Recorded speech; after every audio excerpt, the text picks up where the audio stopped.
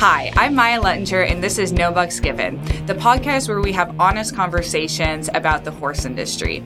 Today, I'm joined by Jennifer Batalico, who is a Pulse PEMF distributor and who has helped dozens of equine body workers power their business with Pulse PEMF. I wanted to have a conversation with her today because I'm super passionate about equine body work, but I've noticed throughout the industry, many equine body workers struggle to make a living that can support themselves as well as their horses.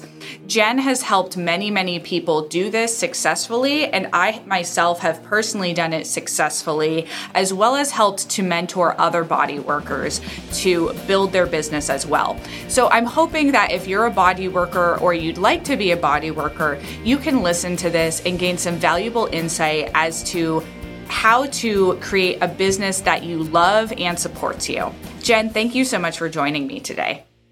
Thank you, Maya, and thank you for having me. This is a topic I'm very passionate about. It's one of the things within my career that brings me great joy is helping others either start an equine bodywork business, incorporating PEMF, or scaling their existing equine bodywork business. So I'm excited to dive into these topics with you. That's amazing. So, I want to share with you a little bit like how I got started and why I feel like this is such like a good topic to talk about. I started my equine bodywork business in 2020. And luckily at that time, someone was able to invest in a PEMF machine for me. And I saw a huge growth, I started my business slowly, and then within, I want to say like 3 or 4 months, someone actually purchased a PEMF machine for me with the understanding that I would pay them a 50% commission on what I made. And it was a really cool opportunity because I got to introduce PEMF to my business, and I saw how exponentially it grew my business and how much it grew my income. And I was able to make, just for numbers for people who are interested, in my first full year of business, I made around $80,000, which I think is like pretty far above what the average equine body worker makes. And I also was just able to like really enjoy the PEMF for me and my horse. And the cool thing is that I actually paid off that person's machine and then was able to turn around that year and buy myself a machine in cash. And from there, I was able to very quickly, that machine paid for itself very quickly. And since then has made my income so much higher. And I really do think that, so many equine body workers get into this business for the right reason, which is to help horses, but they're not able to see kind of the financial success that I was able to see because they don't understand the business side of things.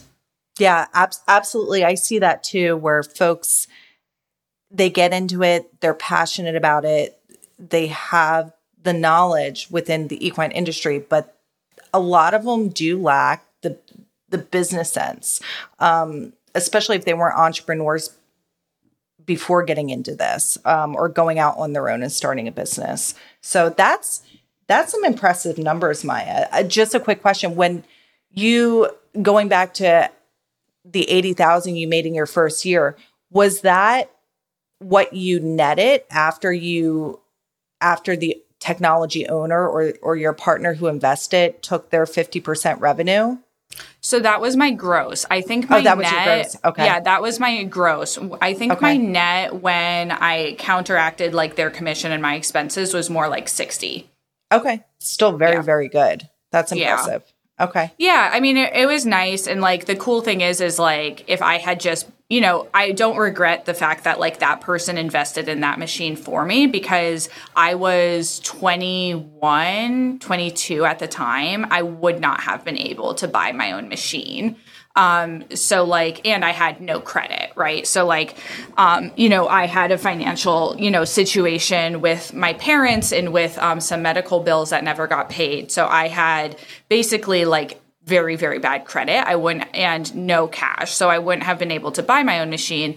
But for those of you listening who are in a little bit of a better situation than I was, if I had just like bought my machine flat out, I would have had so much more profit. I would have had an extra like $10,000 or $11,000 worth of profit in my first year, and that machine would have been paid off.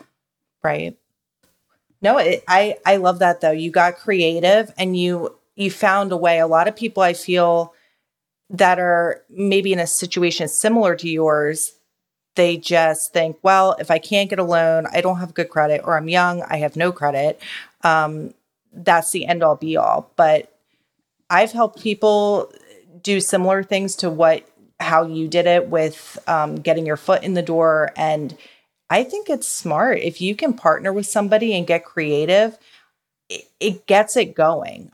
You've got to start somewhere. So yeah, like I think that everyone needs to start somewhere. Even like I know some people who like share machines, for example, like I've heard of, there's a person in our area who like is a pretty successful PEMF practitioner, and she has a few machines, and she like essentially like has people who work under her who get like a commission when they work, and then maybe those people are able eventually to go off and start their own businesses as well. There are so many options when you don't have great cash flow in the beginning that you can play with, but I do think that having someone kind of invest in you to start out is a really like great way to kind of negate some of your personal risk. Absolutely. No, I love that. So, I want to talk to you a little bit about, what are some things that you see, like, I want to get into like why both of us love PEMF so much when it's added to an equine bodywork business. But I was wondering, like, I'd just love to get your perspective from the, like, kind of the outside a little bit of our industry, because you interact with so many body workers. I mean, not the outside, but as someone who interacts with so many body workers, but isn't a body worker yourself. Is there kind of like a like pattern you see that might be limiting some people's income, or a pattern you see that is helping people's income? Yeah. So the first part, a pattern that I see that could be limiting some folks' income with this is, let's say in this scenario, they're brand new business, getting into bodywork. They have zero clientele. A lot of them have a misconception that if they invest in the technology, or if they get certified to be a licensed equine massage therapist, or they graduate and they become an equine chiropractor, then the business will kind of just come to them, or they're maybe just naive. So, yeah. And oftentimes when they have that mindset, and it's really not their fault, you don't know what you don't know. So, but I see folks like that get discouraged, they get frustrated, and oftentimes they quit on themselves before they really even given themselves a chance. And they'll sell off their machine, or they'll maybe go the route of working for another chiropractor. So they're no longer self-employed, and even though that was their goal of being their own business, an entrepreneur. So I think that's one thing I do see that can hinder income, is just that misconception that once I get my education, I'm licensed, or I buy the modality or the thing, that business will just come to me. And I wish it was that way, but it's not. So investing in, either mentoring, if you need some guidance with business, brainstorming, coming up with a business strategy, and just being realistic. And maybe even before you invest in a modality like PEMF or laser, or invest in your schooling, you think, okay, what is this going to take? Once I get the thing and I'm certified, what do I need to do to get this business? Do I need to attend more shows? Do I need to get out of my comfort zone? All these things. And then some people may say, okay, cool, I can do that. Or maybe not. I mean, entrepreneurship isn't for everybody. Yes, that is so true. And I think it's a better thing to find out before you spend the money or time. Yeah. So these are just things for the listeners to think about if they are just mulling around the idea of getting into bodywork in some capacity, the business side of things, because it's a very real side of things. You can be super talented and have the best modalities and attend the best school and do all the continuing ed and all this great stuff. But I mean, if you can't go out and market yourself and get the business, then you're not helping these horses and people because you're just not in front of them. Yeah, that's so key and so valuable. It's hard too, because I think you're talking about kind of figure out if you are good at business before you make the investment. But I actually think too, there's an element of you kind of don't know till you get there at some level as well. That's true. I actually think if you had talked to me 3 or so years ago, what would that be? Yeah, I think if you had talked to me 4 years ago before I started my business, I didn't even know if I wanted to have my own business. I really thought that I didn't. My plan was to work, I went to human massage school. I couldn't find an equine massage school that I liked, that I felt what taught me in depth enough that I was actually comfortable charging people. And really my plan was to just graduate and work at a spa and just have a very easy breezy life, go work my hours, make however much, and ride my horse and just kind of exist like that.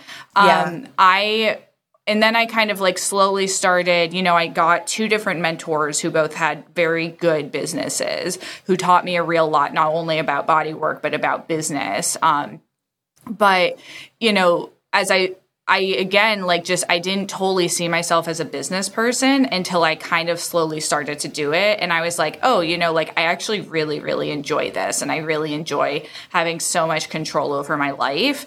And then I became very quickly, very obsessed with it. And I did a ton of my own education when it came to business. But I think that goes back to a little bit how valuable it can be to work for someone first. Yes. I think a lot of people, I saw so many people in my human massage school swear up and down that they would never work for a spa because they said it's selling out. I don't want someone else to take all of my money. And I just thought that was so short-sighted because, if you just graduated massage school, you have no idea what business looks like. You have no idea how to get clients. You honestly, when you graduate massage school or when you graduate anything, any type of trade, you're still really a beginner. I think, for example, my boyfriend is an electrician.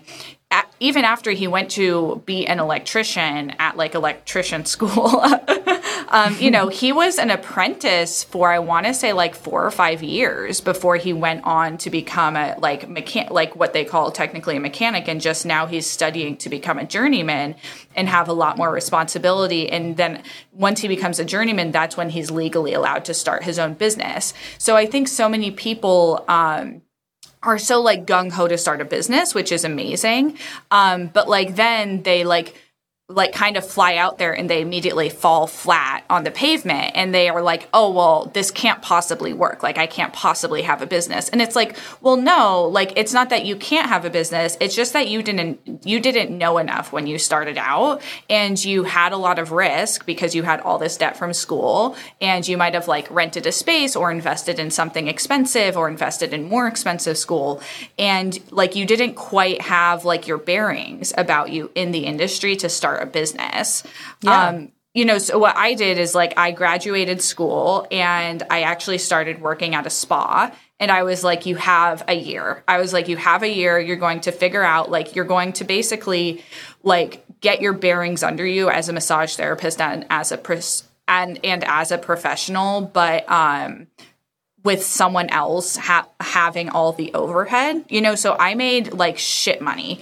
I was a massage therapist making $16 an hour plus tips. And a lot of the time the tips were terrible.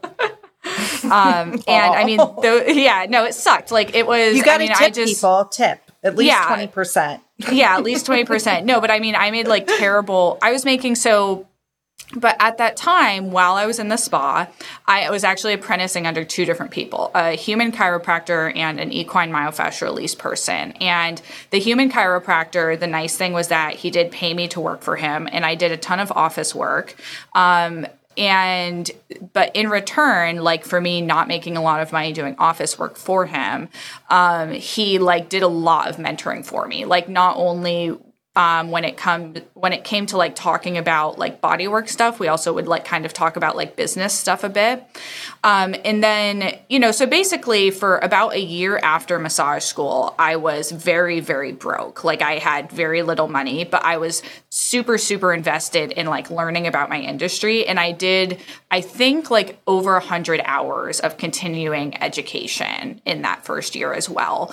And then when I went out to start my business, which ended up being about like another 6 months to about a year later because of COVID. But then when I actually went out to start my business, I had such a better like understanding and I had so much more experience. And you were probably more confident too. Like you had an era of confidence about you because you weren't so green at that point. That is so true, because I think that because both my mentors were men, I think as part of this as well, they were kind of like, like, you're my protege. Like, they were like, you're good. Like, and I was like, yeah, like, I'm good, which like, whatever. Like, I was like, okay. But I had like two people who were like really like bolstering me. And I think that that's because the thing is too, is like, if I was insecure, like questioning something, like I could call them and be like, hey, like blah, blah, blah. And they'd be like, you're fine. Like, that's not a big deal. Like, that's like, whatever. And I think that so many people like, and I've done this as well, like they get out on their own 2 feet and they start their business and they don't have someone who can kind of bolster them and they can kind of like seek support from. And as soon as stuff starts going badly, they like get in their own head and they're like, oh, I'm terrible. And like, I can't possibly have a business and I'm a bad therapist. And then, like in addition to that, they also don't have confidence. So they don't have the ability to like put themselves out there and, like create their business and like have this aura of like, like people aren't going to be attracted to you the same way if you're not confident.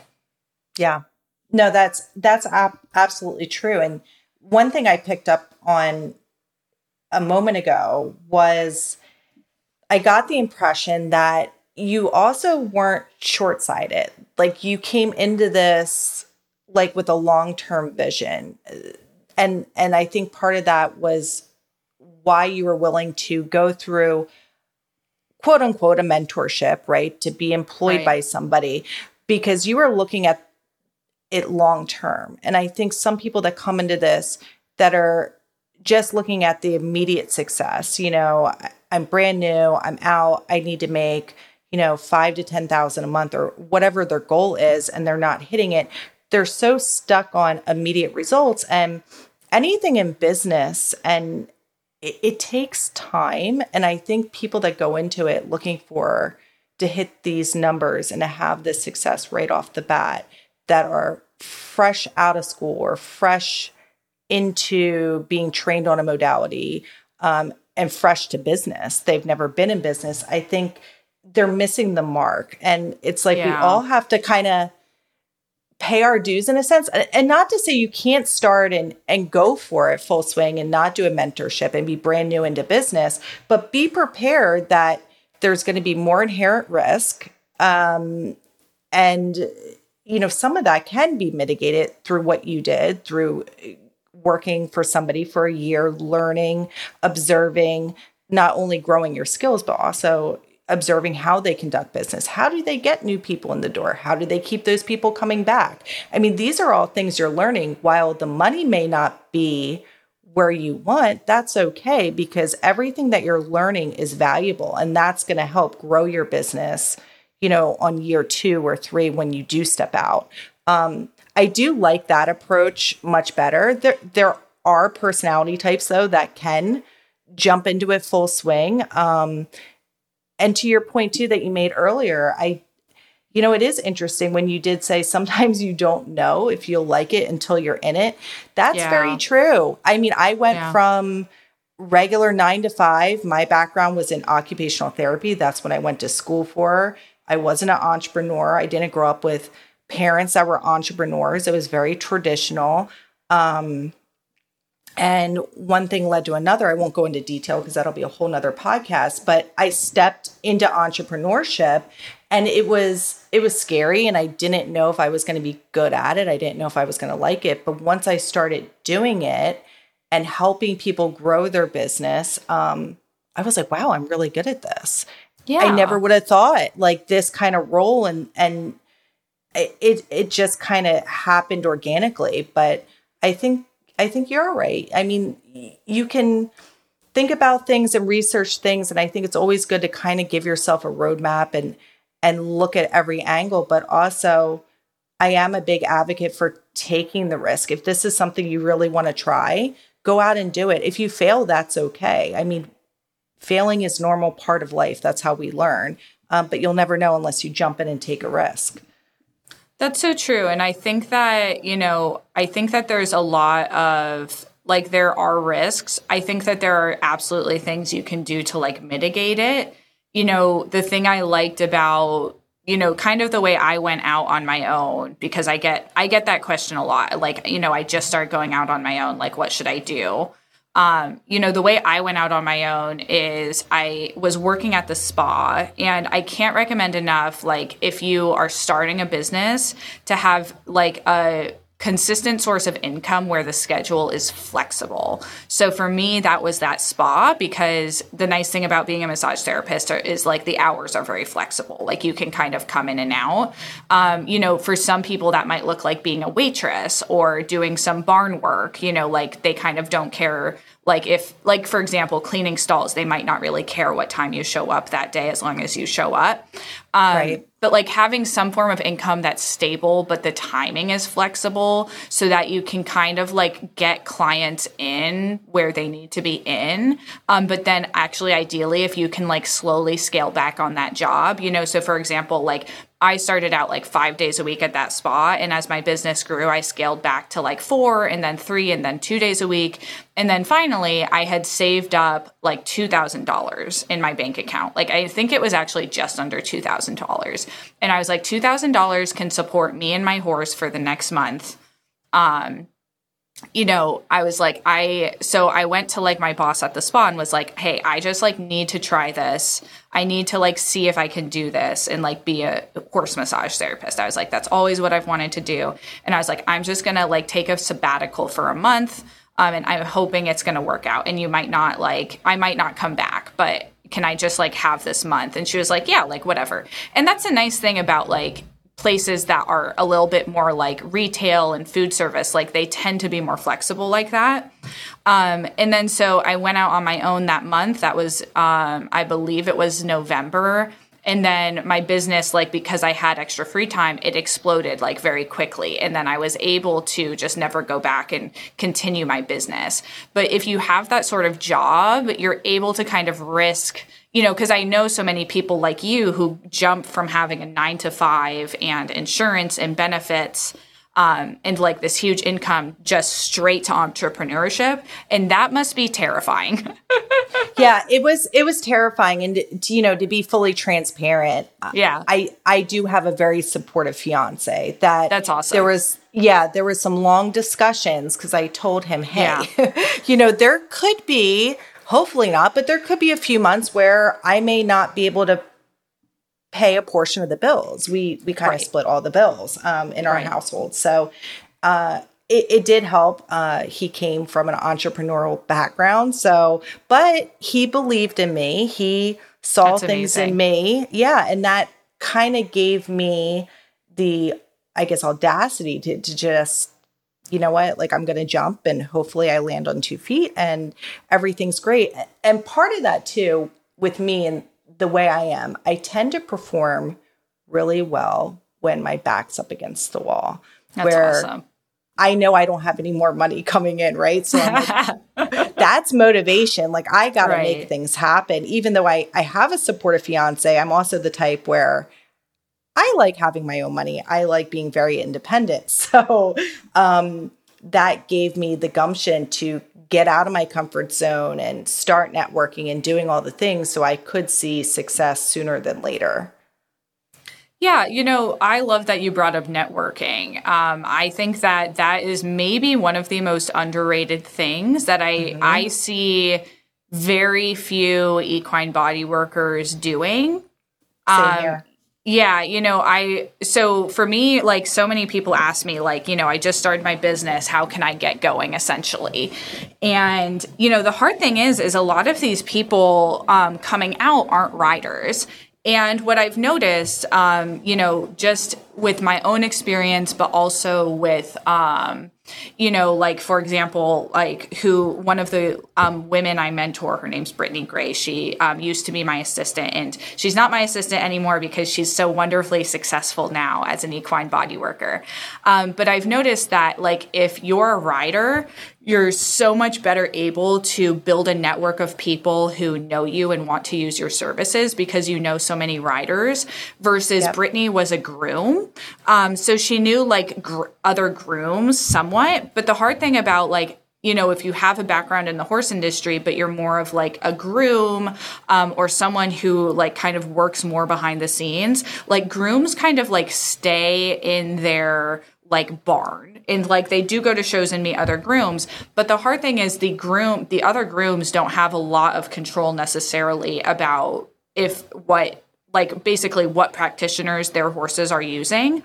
Whereas like, because I have been a rider my whole life and I meet so many people like at shows and at, clinics and at lesson barns and through my other like riding friends, I meet so many riders who own their horses who are like, oh my God, yeah, Maya, like come work on my horses. And I think that like, so my number one tip to like most of the people who slide in my DMs and ask me is to like, just know as many riders as possible. And some of the best ways to do that are to just like go take lessons. Yeah. Like go take lessons in a lesson barn and meet all of those people and then go volunteer at horse shows and meet a bunch of people volunteering at horse shows. Like I can't tell you how many people like I've been volunteering at a horse show or I've been just like helping a friend grooming for them at a horse show. And like someone's introduced me and they'd be like, oh, like Maya like works on horses and people. And the person is like, oh my God, like, like my horse has this or like my shoulder's hurting here. Like, can you come work on me? Like, I think just you have to physically get in front of people. You can't just, so many people look at me and they think that my business was made on social media, but my business was very successful before I had any social media presence. And you're still pretty new. I mean, you said you started in 2020, right? So it's been 3 years. Horse shows, I'm a huge advocate for that. And that's really how I built my network. I took a little sabbatical from competing. So while I still rode and I never took a break from riding per se, I took a long break from competing. So I didn't really have a strong network of riders just at my little barn. That was it. So for me, I found I met the most people naturally, organically, it just kind of happened. And before I knew it, I'm like, wow, like I have this huge network in the quarter horse industry just by going to shows. And the way I did it, I just didn't show up and just walk around and hope someone would talk to me. Right. See, I mean, like, so I was about to ask you, what did you do? Yeah. So I'm not saying do that because you're probably not going to be successful or like walk around and, the trailer lot and hand out business cards. That doesn't really work. You gotta think of yourself as the consumer, like what intrigues you, what makes you want to talk to people. So I set up a vendor booth. Yes, it does cost a little bit of money, but it's worth it. Depending on the show, it can be, $100. It could range from $100 to $1,000 to $2,000 for like big qualifying shows or championship shows. But, you kind of just start with what you can afford. Go to a local show if it's more feasible. Get a little booth, get a tablecloth, have a sign. You can order one on, Vistaprint or have a pop-up, just kind of introducing yourself like, hey, this is me, this is what I do. And that's what I did. I had a nice booth. It looked pretty. It was inviting. I set the table in the back so people were, invite it to come in. Sometimes I see people set vendor booths up where the table's in the front, and I guess certain businesses that works, but for me, I'm like, it just blocks people from wanting to come in and engage with you. And for me, I do the PEMF consulting, and my job is to introduce folks to PEMF, horse owners, body workers. So I want them to come in the booth and have an experience and to talk to me and be interested in what I'm offering and let me educate them. So I built up a network very quick doing that. And that's amazing. It was solely for the vendor booths. Had I not have invested in some type of commercial space, if you will, I don't think I would have been able to talk to so many people as organically as I did. And then before you know it, it's like I'm friends with that person. And then, I became really good friends with the equine chiropractor who travels this circuit. And then she's introducing me to people. So I also think leveraging other professions and talents, within that bodywork space that you're in or that you're getting into, make friends with that chiropractor. Some people view it as like, oh, it's competition. And it's like, no, like this is a team approach. We all work together. So collaborate, make friends. And before I know it, she was referring people to me. I was referring people to her. We were meeting different people through each other. And it was just really a really cool experience. And that would be one of my biggest suggestions to folks just getting into it, or people who've been doing this for a while and maybe hit a slump or looking to expand. If you can, go to some more horse shows. Yeah, you don't have any excuse. Like if you have a business and you're not busy with clients, you need to be busy networking, putting yourself out there. I think that vendor booths are an amazing idea.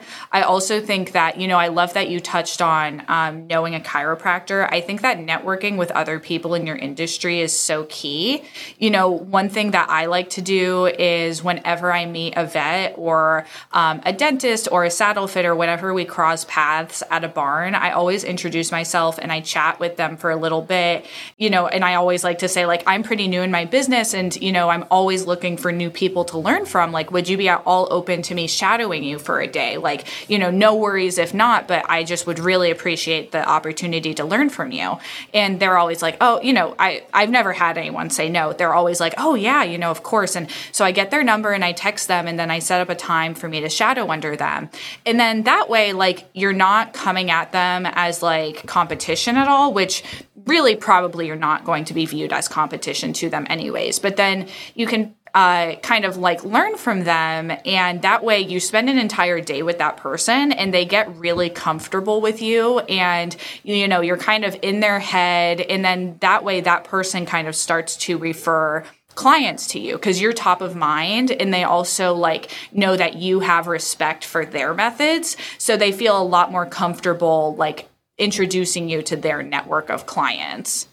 Yep, that's so true. That's such a good point, because the last thing I want is folks to take this away that, oh, just go up and, hey, I'm so-and-so, I'm an equine massage therapist, please send me referrals. Like, that's not what we're saying. Like, I'm so glad you brought that up.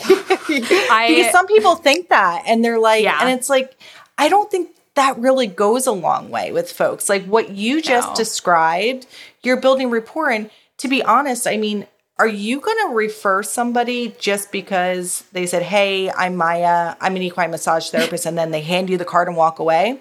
I don't know. I'm going to refer somebody, one of my friends, to my good friend, Dr. Leah, who does equine chiropractic, because I know her. I've gotten time to, observe her business. I see how she operates. I see, the benefits she offers these horses and these riders, and I know her, I trust her, I like her, so I refer to her. So that's really where you get the referrals. Yeah, you have to have trust. And as of right now, I have like 3 or 4 different body workers that I refer people to because either they've worked for me, which is the number one place I refer people, is either Brittany or my other assistant and someone I've mentored named Shanna. Or there's someone I have worked very closely with. There are 2 other body workers who I've worked very closely with, who I have a great relationship with, who I'm also comfortable referring people to. But, it's kind of like you can't just expect people to like take your body work. You can't just expect people to take your card and call you. I actually am a little bit of an anti-business card person. And I know that might be a little bit like controversial, a little bit spicy. I don't know. I mean, I don't think so. I always carry a few in my mind, but I find oftentimes I don't even give them out. It's and now in 2023 too, I mean, most times business cards go in the trash, but tell me why you are anti-business card. So I'm with you. Like, I think I ordered business cards once, like when I got my new logo, which was literally like 3 years ago. And I think I've maybe given out like, when I attend speaking events, like when I am a speaker at an event that has like around 50 or however many people, yes, I absolutely bring my business cards because that's just like so much more efficient than like going around and giving each person my number. But I do really encourage people to like, if I am at a speaking or educational event, I encourage them, like I always say, like, oh, like you guys should follow me on my social media because I have a ton of free resources there. Like if you enjoyed this today, follow me on social media, because social media is such a better way to stay top of mind for people. It goes back to like, you have to stay in front of people. Like every time I go, like I'm at the point where like I know, and I'm sure you're at this point too, like I know enough people in my area. If my business is ever slow, I can go to a show with a friend or go wander around a barn, and the people I know will see me and say, hey, like, actually, hey Maya, like I've been thinking about you. Like I want you to come to a Bodywork session on my horse. And that's like social media can do the same thing in terms of like kind of staying top of mind for people. Whereas like if you just hand someone a business card, one, it's very likely that they'll throw it out or lose it, even if they are interested in contacting you. And B, they have your business card, but they have like, you never have a point of contact with them again. Like you have no power in reaching out. So if there's someone that I'm like really interested in working with, like I will not hand them a business card, even if they ask for it. I'll say like, oh no, like I don't have one with me. Let me get your number. And then I'll text them, and then I'll follow up with them if I don't hear back from them. That's smart. Right. And it gives you a reason to call back and to do that follow up. Yeah. That's a really good point. And people love to help people. I mean, it's just innate in most of us. So asking for help or coming at it in that angle, hey, I'm new, I would love to shadow or learn, or people want to help, and they appreciate that. So that's a good point. Yeah. So, Jen, like what would, we're kind of shitting on business cards a little bit. So I'd love to talk a little bit, for it's people. Lazy. It is lazy. Be lazy. Yeah. It's lazy. It's easy.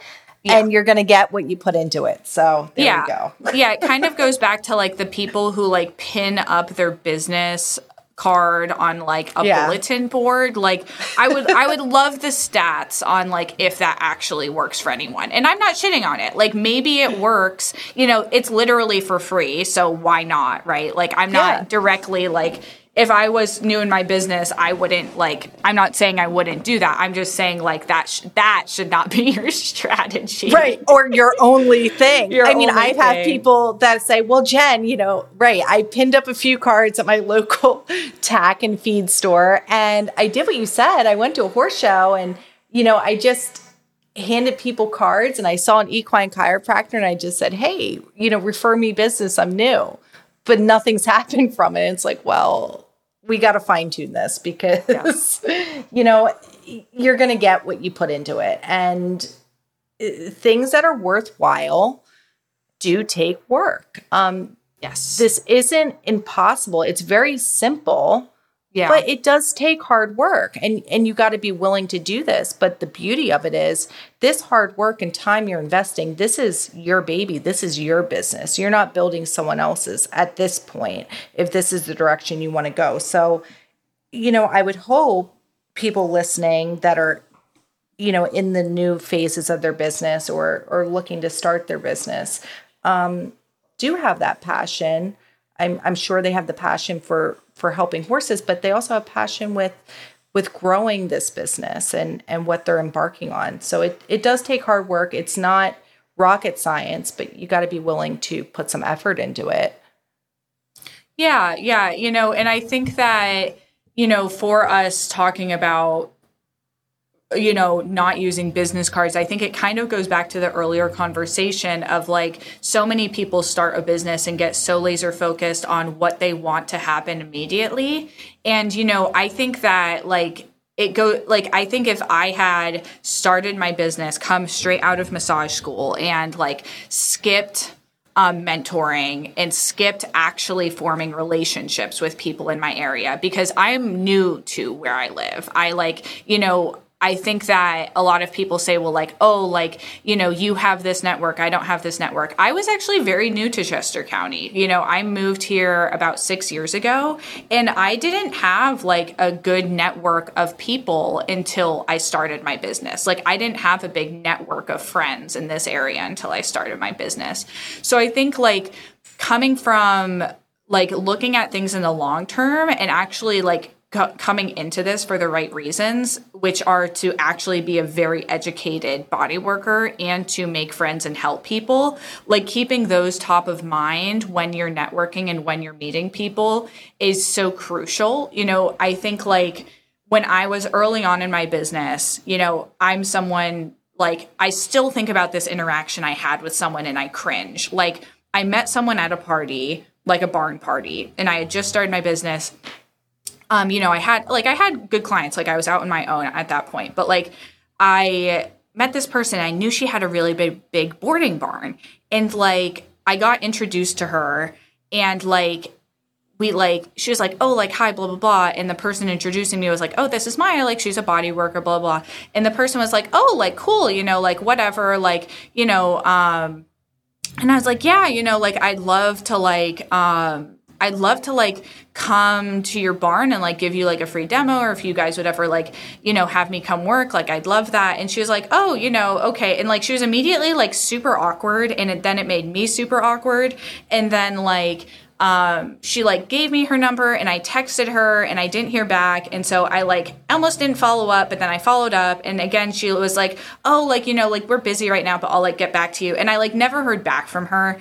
And I think it's because like, instead of just like meeting her when I met her and just like talking to her as a human and being like, oh, hey, like, how are you? Like, how do you know blah, blah, blah? Or like, how's your, like, how are things going? Like, like I immediately met her and was like, oh yeah, I'd love to like use you to like make money essentially. Like that was shitty. Yeah. Like, and of course she didn't reach out to me. Like, and I think that when you just like meet people and you just like recognize them as a human being and you're like, oh yeah, like you don't immediately press like a business relationship with them. It's not only actually a better business move because it invests in the long-term relationship. It's also just being a better human. Like other humans and horses don't exist for you to make money. Like you need to just like be a little bit more chill.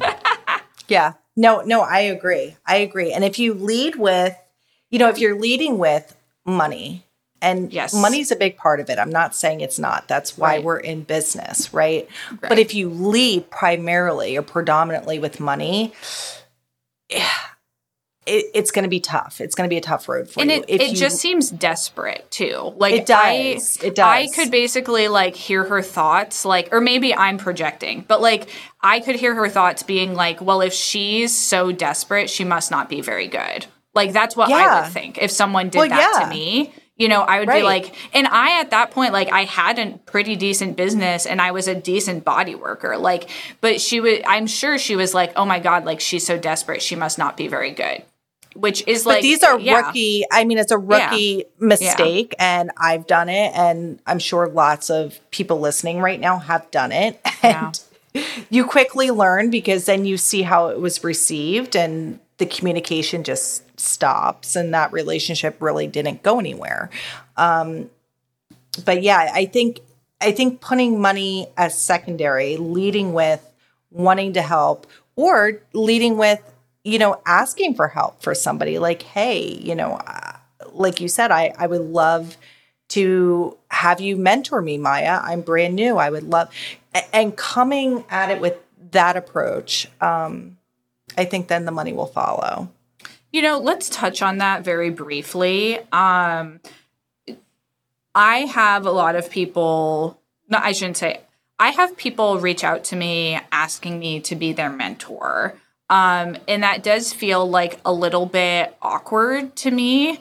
Okay.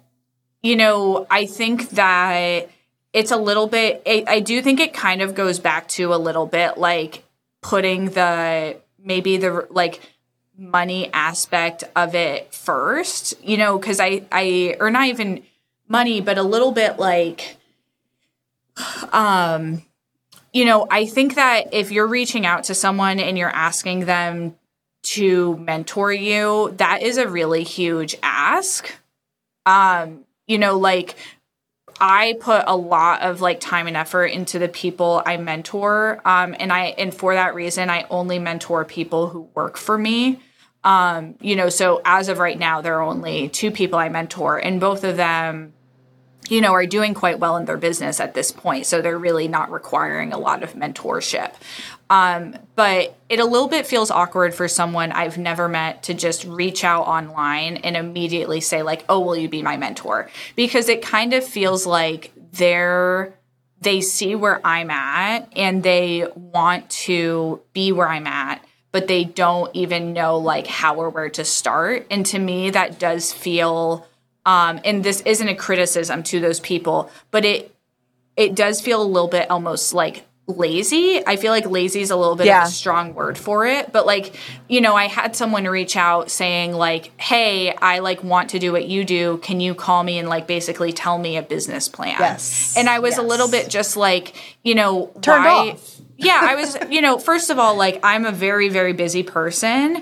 And I don't, if I sat down with every single person, which I wish I could, but if I sat down with every person who reached out to me and asked me questions like that, I would not be able to work on my own business and make money. But first of all, if you're reaching out to me and asking me for a business plan, or you're reaching out and asking me just to mentor you, it makes me think that you don't have any clue where to start and you haven't even gotten started.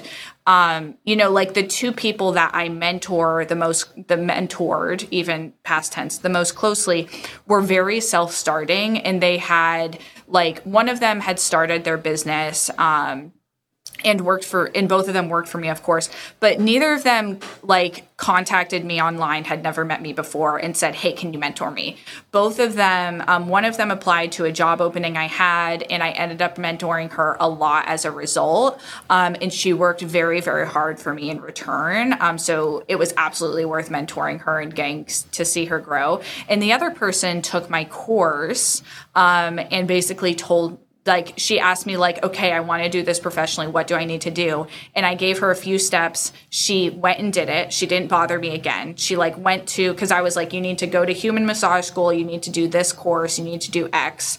And she immediately just went and did it. No questions asked. And then when she needed some help with something, she would come back and ask me a question. But I mean, both of those people, they they're not needy asking me questions all the time, because they're self-starters who want their own business. They just need a little bit of help and a little bit of bolstering. But if someone is reaching out to me online and saying hey, can you mentor me? It kind of makes me think that they're going to be reliant on me, because they're not even asking me a question. They're not even saying because sometimes people message me and they said, hey, I got started on my business. Can you give me some tips to get started? That's fine. I'm happy to give you some tips.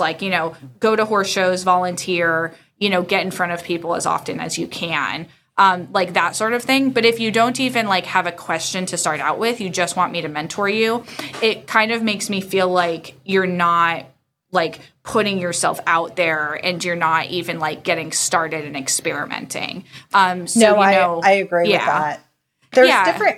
There's different levels to this. So right. That's so true.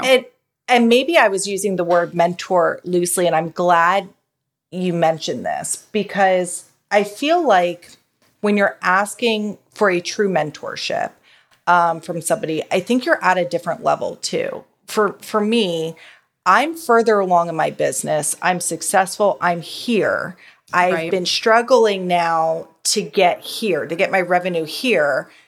That could be a part where I'm willing to invest in a paid mentorship from somebody who has already been here and, can help me get to here. But I also feel like there needs to be some value for the person doing the mentoring too. Exactly. To your point, I mean, if somebody is brand new and has done very little work or has very little sweat equity in their own business, it's like, you just want me to give you the keys to the kingdom and, like, here you go, Right. It doesn't really work like that. So I think there's different levels to this, somebody that's brand new getting into it.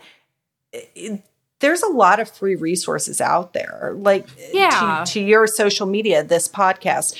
Do some of that, start building some of the foundation. And if you're still kind of at the point where you're still hung up, like, I need a mentor, I just can't figure it out for myself, or I'm too much in my own way and I can't compartmentalize, then maybe if that's you do need to do what you did, Maya, for the first year and learn more about business. Maybe you have a few years as a massage therapist or as a PEMF provider or what have you, but you are falling short on the business side. So if you're in that situation, I would recommend going that route and maybe stepping into temporary, I'm not saying just give up entrepreneurship, but step into somebody else's business that's successful. Also do your research there. I wouldn't just pick the one right down the street. Right. If I'm going to do it, I'm going to look at a chiropractor's office that's really successful, that's been in business for a long time, where our personalities jive, like all these different factors, or like what you said, Maya, maybe an establishment that can offer me a little flexibility too, if I can find that. So that way I can still maybe do some clients on the side. But I think identifying what level you're at and just being self-aware too, and taking in account of others, and that's the consumer too, people that you're targeting. How do they view it? Always putting yourself in others' perspectives, I think, will go a long way and will help people be more successful in their own business. Yeah. And that isn't, it's hard for me because I really love the idea of mentoring people, at some point in my career, hopefully sooner rather than later, I would love to have a paid mentorship program set up. I do think that it's something that a lot of people need, because as of right now, I will only mentor people who work for me, but I understand that I don't have any positions left for someone to work for me anymore. And, I think that it's so valuable for you to say, well, instead of just reaching out and asking someone, what can you do for me? Thinking about, what can I do for them to hopefully, get something back. I know that some people will reach out to someone and offer to, for example, run their social media or run ads or do something like that. And then when they say I could do all of this stuff for you, and in exchange, I would love to get your one-on-one feedback. If you reached out to a chiropractor and said hey, can I work for you? And if they don't have some sort of assistant position where you can work hands-on, you could say oh, well, I can do this for you or I can do that for you. And in exchange, if you could sit down with me once a week and go over what I'm doing, that sort of thing might work well for people as well. Yeah, you're more willing. I mean, I have customers where I'll have a handful that'll reach out and have a ton of questions, which is fine. But then I look and I'm like, wow, they didn't even do the training that we provide with this technology. And fine if they don't need it, but clearly they need it because they're asking me questions that are covered in this training. And I'm like, really? But then I have folks where I can see they've done the training. I can see they've engaged, in our private Facebook page.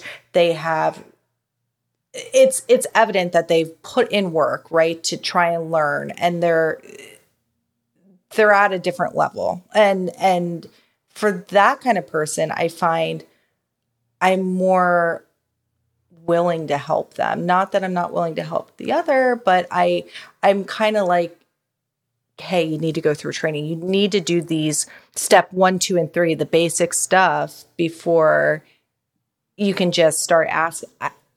And it's like what you said, Maya, it's frustrating. It's like you've done very little to no work, but you're asking for help. I think people are more willing to help when they can see like you've invested something in yourself too.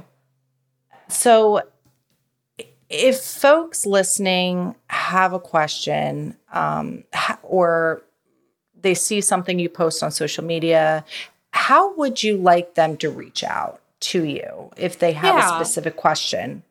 Yeah, so we talked about how it feels a little bit weird when people just immediately reach out and ask me to mentor them. But I do think I am very comfortable with people establishing a relationship with me if they ask a specific question, when they've clearly consumed my content and they're interested, in me,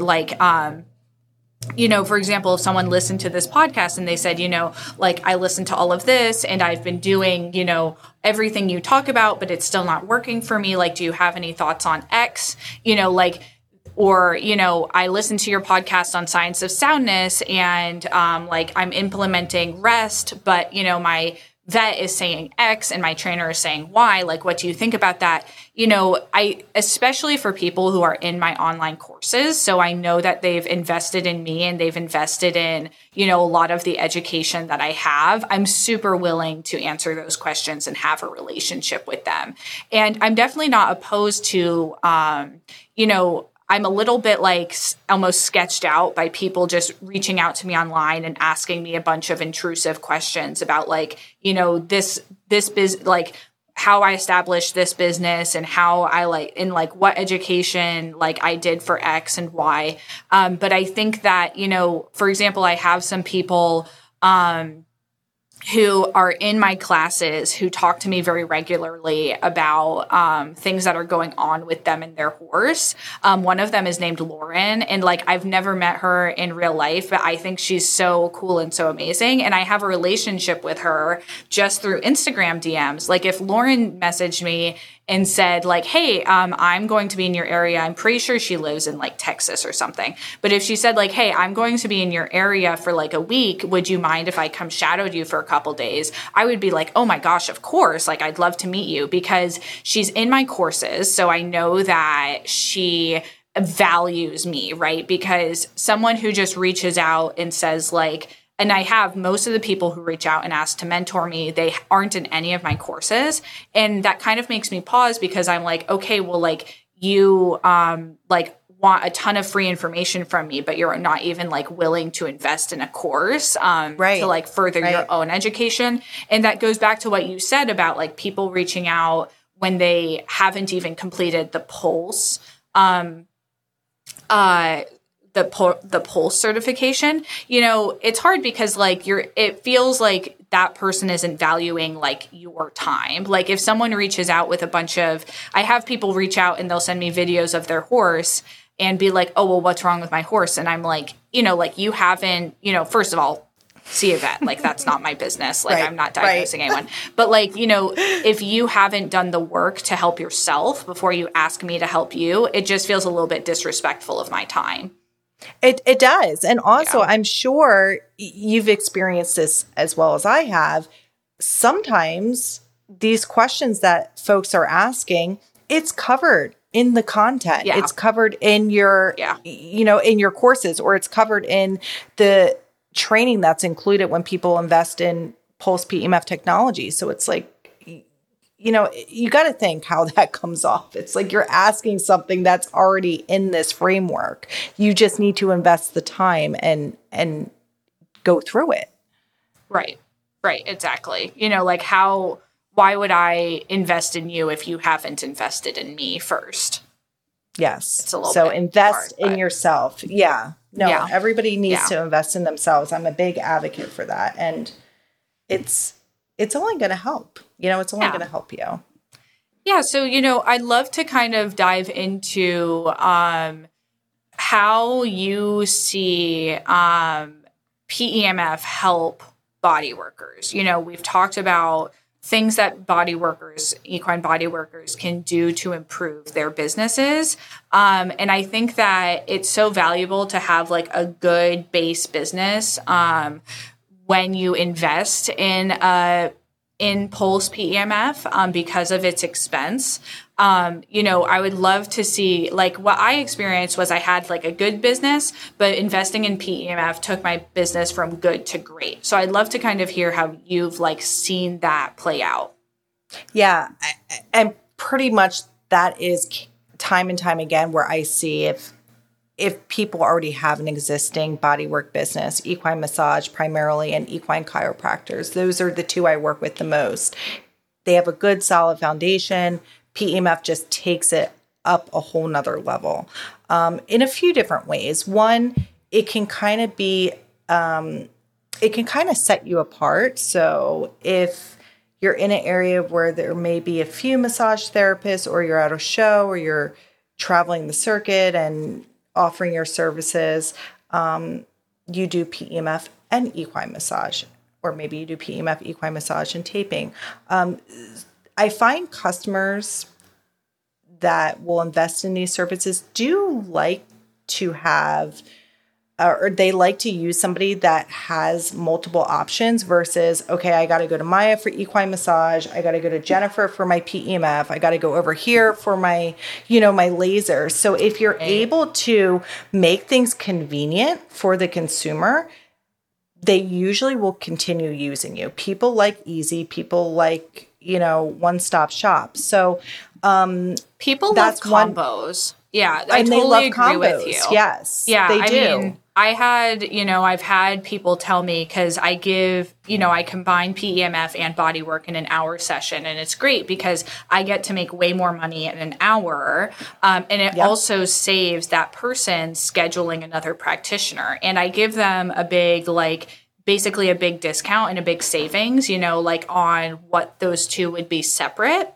And I've had people tell me, because I've said you're saving, $50 or however many dollars on this session because you're doing it together. And I've had people tell me, I would actually pay you more just because I don't have to deal with scheduling and holding for another person. And I think that's so interesting because equestrians are so busy. They don't want to have to schedule 50 different practitioners. No, they don't. And also, if you're going to a barn or you're working with a trainer, oftentimes they have multiple horses. So in that kind of situation, they have 8, 10, 12 horses on the schedule. Could you imagine trying to coordinate multiple services for all those horses? It can be cumbersome. And I also think not only from a financial value when you combo this for customers, also they get results. There's extreme value in the results. Now, absolutely, can you use PEMF as a standalone and get amazing results? Yes, absolutely. You can use massage as a standalone and get amazing results. However, when you combo them, and I know, Maya, you can speak on this, that it just amplifies everything. It just amplifies those results even more. It really does. Yeah. I mean, because PEMF helps with circulation and lower inflammation and lower pain in horses with arthritis. And it really helps to supercharge the cells and get the body functioning more properly. And then massage can go in and address specific muscular pain points, So what I always say is I think kind of a simple way to say it is massage is massage for the muscles and PEMF is massage for the cells, and when you combine the two together, you just get so many benefits because PEMF can go in and loosen up that body and improve the lymphatic flow and improve the circulation. Massage can go in and address specific imbalances in a way that PEMF can't. but PEMF can address like skeletal pain and circulatory flow. And as we discussed in our previous podcast, scar tissue and healing in a way that massage can't either. So when you combine the two, it's just so incredibly powerful. And it's why I give my clients such a big discount, because I just believe in it so much. Absolutely. I love that.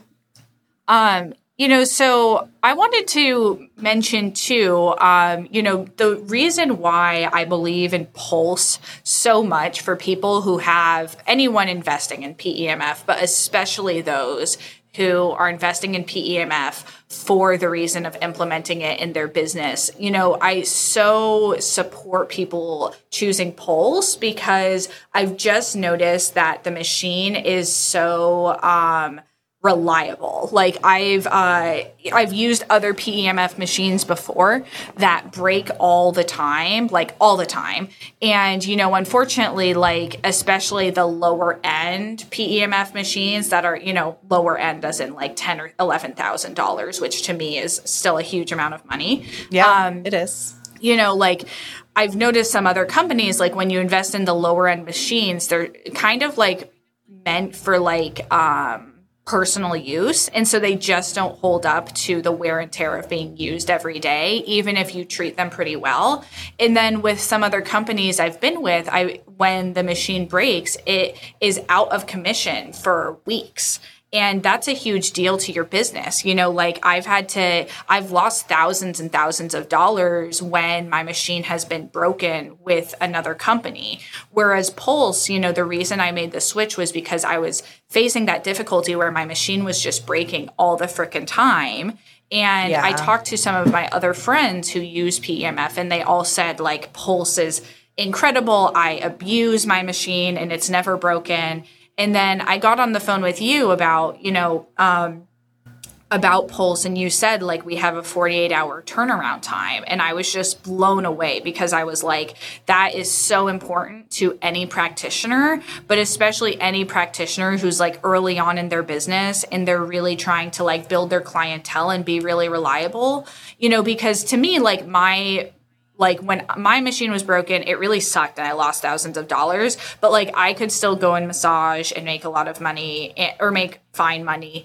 And like my customers knew me and were like, this isn't something that happens regularly until the end when it was happening all the time. And, they still trusted me. But to someone who's more in the beginning of their business starting out, if you're facing that, that machine breaking, that's awful. I mean, that is a devastating loss that can't be covered. Absolutely. And people are going to view you as unreliable, and then you could end up losing those clients forever. And I do explain this to folks because I'll be the first one to say it. And you know this, Maya, Pulse PEMF is not the cheapest PEMF machine on the market. I will say though, like for the quality, I would expect it to be more personally. And I don't think we're that much more. You're not that much more for the difference in quality and customer service. I don't think, to me, it's so worth it. But, right. And that's what I tell folks. Like, we aren't that much more. We are more, but we aren't that much more, maybe a couple $1,000s. But think of it this way. If it is costing you clients indefinitely, or even just you lost, all that revenue you could have made in a couple weeks because your machine was broken and it took 3 to 4 weeks to get repaired and to get it back. I mean, right there, is the difference. So, and not to mention the frustration and then how this is perceived by your clients, all these things. So, I always have folks think, and again, it's going back to like thinking long-term, not just looking at, well, this one's 10,000 and yours is 13,000 or whatever. Well, there's some reasons behind it, and you got to look at the big picture of this too. So that is a really good point to make when folks are looking at adding PEMF or really any modality at that matter. Take all these things into consideration. Look at what does that manufacturer offer for warranty turnaround time, because that's going to impact your business. It's going to impact your bottom line, your revenue. look at, what kind of training support that they offer. And also, I personally, and I'm not sure if everybody, probably most people don't do this, but I'm very involved with my customers. So Yeah. They purchase a machine, but that's not the last time they hear from me. I'm very much checking in, especially folks that maybe are newer into business. I have like a soft spot for those kind of folks, and I really want to see them succeed. So I'm there to help every step of the way. So I think that's also, something to look into, not only looking at the product or the modality you're investing into, but look at what kind of support and what type of people are at this company. And does that align with your mission and maybe the level of support that you may need? You may not need any support. You may be rocking and rolling and you just want to buy a laser or PEMF unit. Great. So, yeah. But it just things to be mindful of. Yeah. You're so supportive. You're so much more supportive than, I've experienced from, different, not just companies, but just different investments I've made in like people and technology. It's really wonderful. Like, I feel like the Pulse family, it is just like a smaller business. And it's really wonderful to like have that support, like I can text you whenever like I have a question about my machine or whenever something comes up, like I'll FaceTime you and we'll troubleshoot it. And that's just like so valuable. That's not anything I've ever had before. And it's just so comforting, when you have when your business relies on a machine so much, it's so comforting to have that like one-on-one support. Yeah. I think it's needed, nowadays. We have moved so far away from one-on-one interactions and everything's automated or like a generic response. And not just with, what I do, but this can apply to any business. I think when you truly treat people, your customers, the way you would want to be treated, and not only I lead by over deliver too, going above the status quo or the norm. If I had to say that one huge contributor to business success, it would be that just treating people how I would want to be treated as a customer and what would wow me as a customer. Maybe that's after they get a PEMF session or a combo equine massage session and they're a brand new client, the next day just texting them, how's your horse doing? I'm just checking on them, and you may already be doing that. I mean, just little things like that to me go a long way with people. And that's really what that caring and coming across like you truly care. That's what's going to keep customers loyal and referring to you, and it's going to ultimately lead to a lot of success in your business. I totally agree with you. I always tell people like, I'm not here to work on your horse once. I want to be your horse's massage therapist for life. And I want to be part of your team. So like, I try to, obviously you have to be careful about like over investing your time, but really like I have such a wonderful relationship with my clients because, I tell them like as I'm leaving, I say, please text me, tomorrow and the next day and let me know how your horse is feeling. And if there's a show nearby, I try to like pop over. I have a lot of my clients will actually have me come watch them ride if they're really going through something with their horse, and they really value that, that I sit there and I watch them ride and I say like, okay, I can see what you're talking about now better. Sometimes I'll even sit on the horse. And like really being invested in them, just the way they invest in you just makes such a huge difference.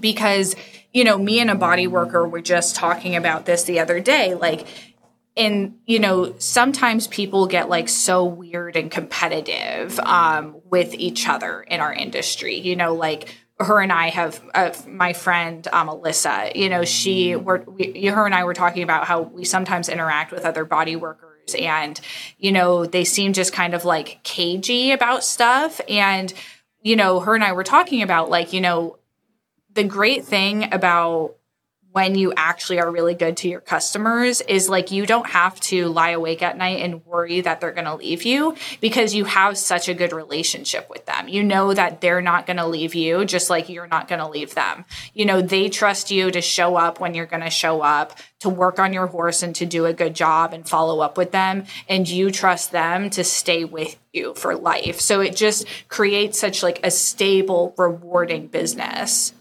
Absolutely. That's so true. I love that. Yeah. And I'd love to talk about a little bit about the training that Pulse PEMF offers, Sure. you know, because I think that that's something a lot of people thinking about adding it to their business are interested in. Yeah. So the way it works is training is included. It's not an additional expense. You don't have to go seek this training outside of Pulse. So we are the manufacturer of the technology. And what we do is when someone decides to invest in a piece of our equipment, we include training. And that training is comprised of human PEMF application training, equine, and animal, small animal, livestock, exotic, everything in between. So you have all options. And, you know, if someone invests in this and they only want to offer PEMF to horses, I have folks that are like, Jen, I don't like dealing with humans. I don't want to work on humans. I just want to work on horses. That's fine. I mean, you don't have to go through the human training if you don't want to. I encourage it at the very least, because you could learn how to leverage the technology on yourself and benefit that way. But it's just nice to have the option. So, you know, by no means is any of the training a requirement. It's not something that you have to do.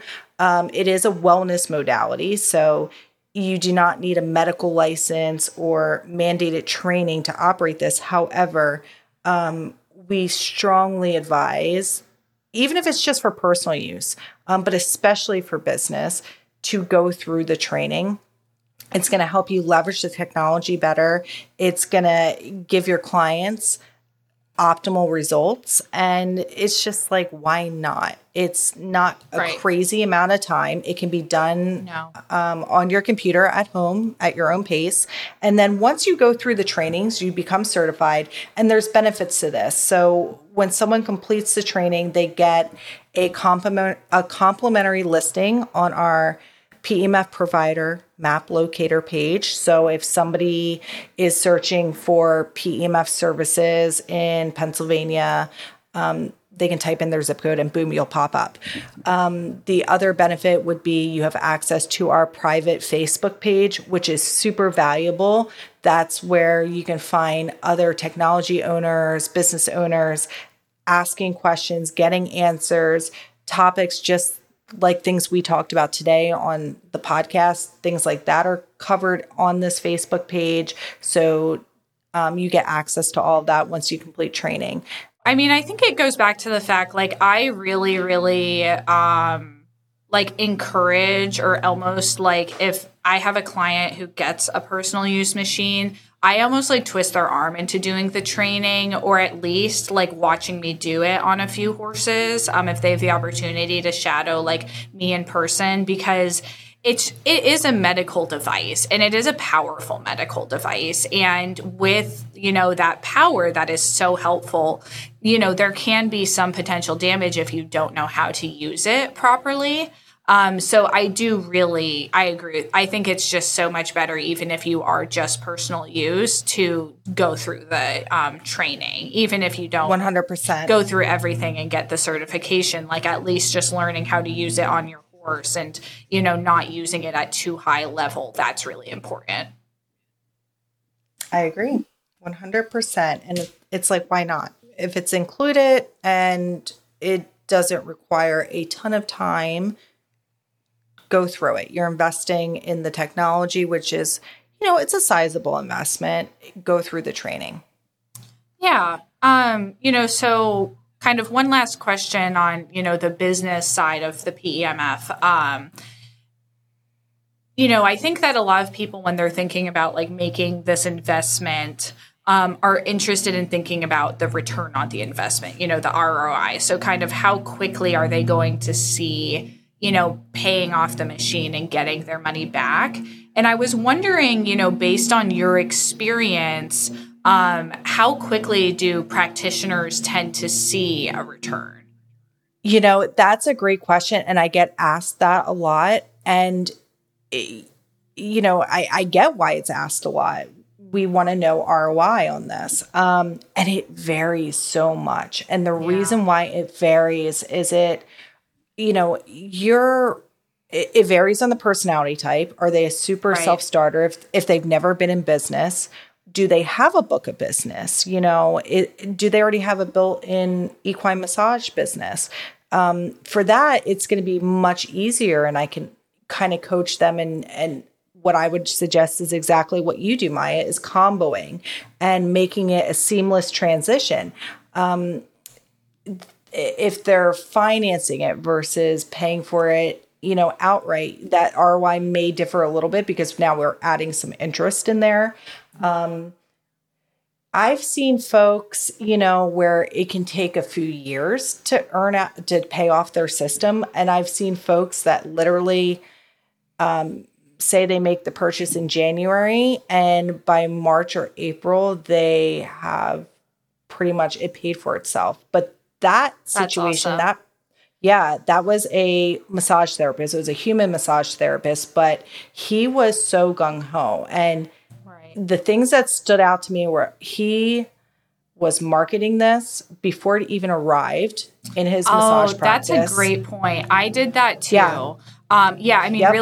Really quick tip. Like when I got my first machine, I went through and I texted everyone that it was arriving. And I did the training ahead of time. So I said like, hey, I have this like awesome new technology. These are the benefits. I am just for the first month or whatever, I'm offering like a free like 20-minute add-on to your blah, blah, blah, like something like that. Or like I'm offering like, $20 off for the first month. Like, do you want me to add it to the session that we have planned for next week? That is really smart. That's a really good thing that he did. Yeah, it was already booked out. That's amazing. He did that. And he also invested in so we have a doctor by the name of Dr. Patty Barsh, who she's a very interesting person. She is a naturopathic doctor, but she has an equine background too. She was an equine nutritionist, owns horses, showed horses. And she's a very, very successful customer of ours, technology owner. She owns like 6 or 7 machines, and she's been at it for some time. And she does an array of other services within her practice. But she started putting out some material and courses for folks looking to how do I add this modality? How do I scale? How do I add other holistic modalities? And she has one for human practices and also for equine body workers as well. But he invested in that course too. So he outlaid additional cash into some high-level, high-quality courses in addition to the included training that Pulse offers. And we do offer some marketing and business training as well. But he took it another step further and really did everything within his power to make sure he was going to be successful with this. And he just went at it in a very tenacious way with some strategy. And I think that's why he saw success so quick. And, the machine paid for itself in a few months. So that's a hard question to answer. And when I'm trying to help somebody identify this, I usually will talk, I'll get some information about their business, and then I'll make them like an honest, assumption. Like, okay, you have this many clients, or we're brand new, you're in this area, this is your demographic, this is the machine you're looking at, this is the cost. Based on what I've seen in the past, others in your situation, I've usually seen it take X amount of time before you're making 100% profit on this machine. So if somebody listening is interested in either starting a standalone PEMF business or adding it to their massage business or their equine bodywork business, the best thing to do would just be reach directly out to me, and we can do just an individual call where I can learn a little bit more about your business and your goals, and then we can tackle those kind of questions together. I love that. Yeah. Because my next question was, for anyone who's interested in, investing in Pulse PEMF, I was going to ask what the best next steps are, but, we're going to link all of your information in the show notes, as well as, on social media and everything. So, your recommendation would be to reach out to them through there, and then you guys can sit down for a one-on-one call. Yeah. And I mean, even if you're not sure, like you're not sure if you want to invest, but you just want to chat about what could be the opportunities, or you want to learn a little bit more about the technology, reach out and we can dive deeper into this. Or, maybe even if you are, let's say you own a PEMF system and maybe you're having some challenges, I'm happy to talk to those people as well, and offer them some insight.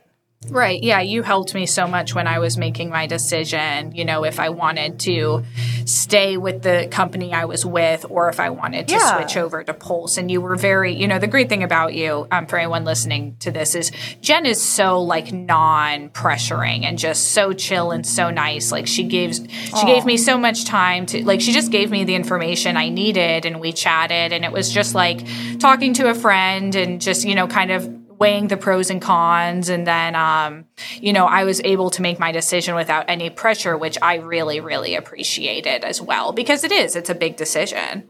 Yeah, it's a big decision. And I just, that's exactly it, Maya. I just want to give folks the resources and enough education and arm them with what I feel is the most important criteria to consider when investing in any PEMF modality. So thank you for saying that. I'm glad you felt that way. Yeah, of course. I love working with you. And I mean, when I love working with you. Yeah, when I first started working with you, I remember saying I would work with, I would work with you without any brand deal or anything like that. I would just, I believe in the system and you and everything so much. I would promote you regardless, but it's a great little perk for me that I get a machine out of it. But maybe we're like minds. Yeah. All right. So I think that about concludes the podcast. Here, I'm going to just ask you the last question of the pod, which is, when it comes to PEMF businesses and Bodywork businesses, what is one thing that you don't buck with? I would say it's just bad business, just unprofessionalism, undercutting somebody, poaching people and doing it just a dirty way. And I would just say unprofessionalism in general, being catty to fellow body workers, just not being a team player. I think that I think there's enough business to go around. I totally agree. I am not of the scarcity mindset at all. And I think when people try to undercut others and just do some dirty things in business, it gives the profession a bad look. So, and it's just not needed. I think we all can work together, and instead of looking at somebody as competition, maybe approach it in a different way, and introduce yourself. And who knows, that person can become a friend and you guys can teamwork and then end up sharing, referrals and business. Now, not all the time it'll work out that way. Not everybody is going to be open and of that nature. And that's okay. You can't change how people think, and people are going to do what they want to do. But I always feel that it's never a good look to talk bad about someone, even if maybe they're not that great of a body worker, or they do some things that are kind of sketch. Kind of sketch. It's just not, there's a way to say things and then there's a way not to. And it's like, you don't look good if you're bad talking somebody. So, just be mindful. You can't control what others do, but just be professional whenever you're out there working in the industry, working at these barns or at these horse shows. People are always watching, and just handle yourself with a level of professionalism is what I would say. And it always makes me cringe when I see folks that don't do that. Also, if you see stuff in the field too, that is just not okay, where the horse could be at jeopardy of being injured, or you see somebody practicing, chiropractic care that's not a chiropractor. I mean, I also feel that you have a due diligence too to report those things to protect the industry. So just maintaining a level of professionalism all the way around, I think, is important to me. I totally agree. All right. Well, thank you so much, Jen, for joining me today. It was wonderful to have you. And I think that a lot of my listeners are going to get a lot of value from this conversation with you. So thank you so much. Thank you, Maya. Have a great day. You too.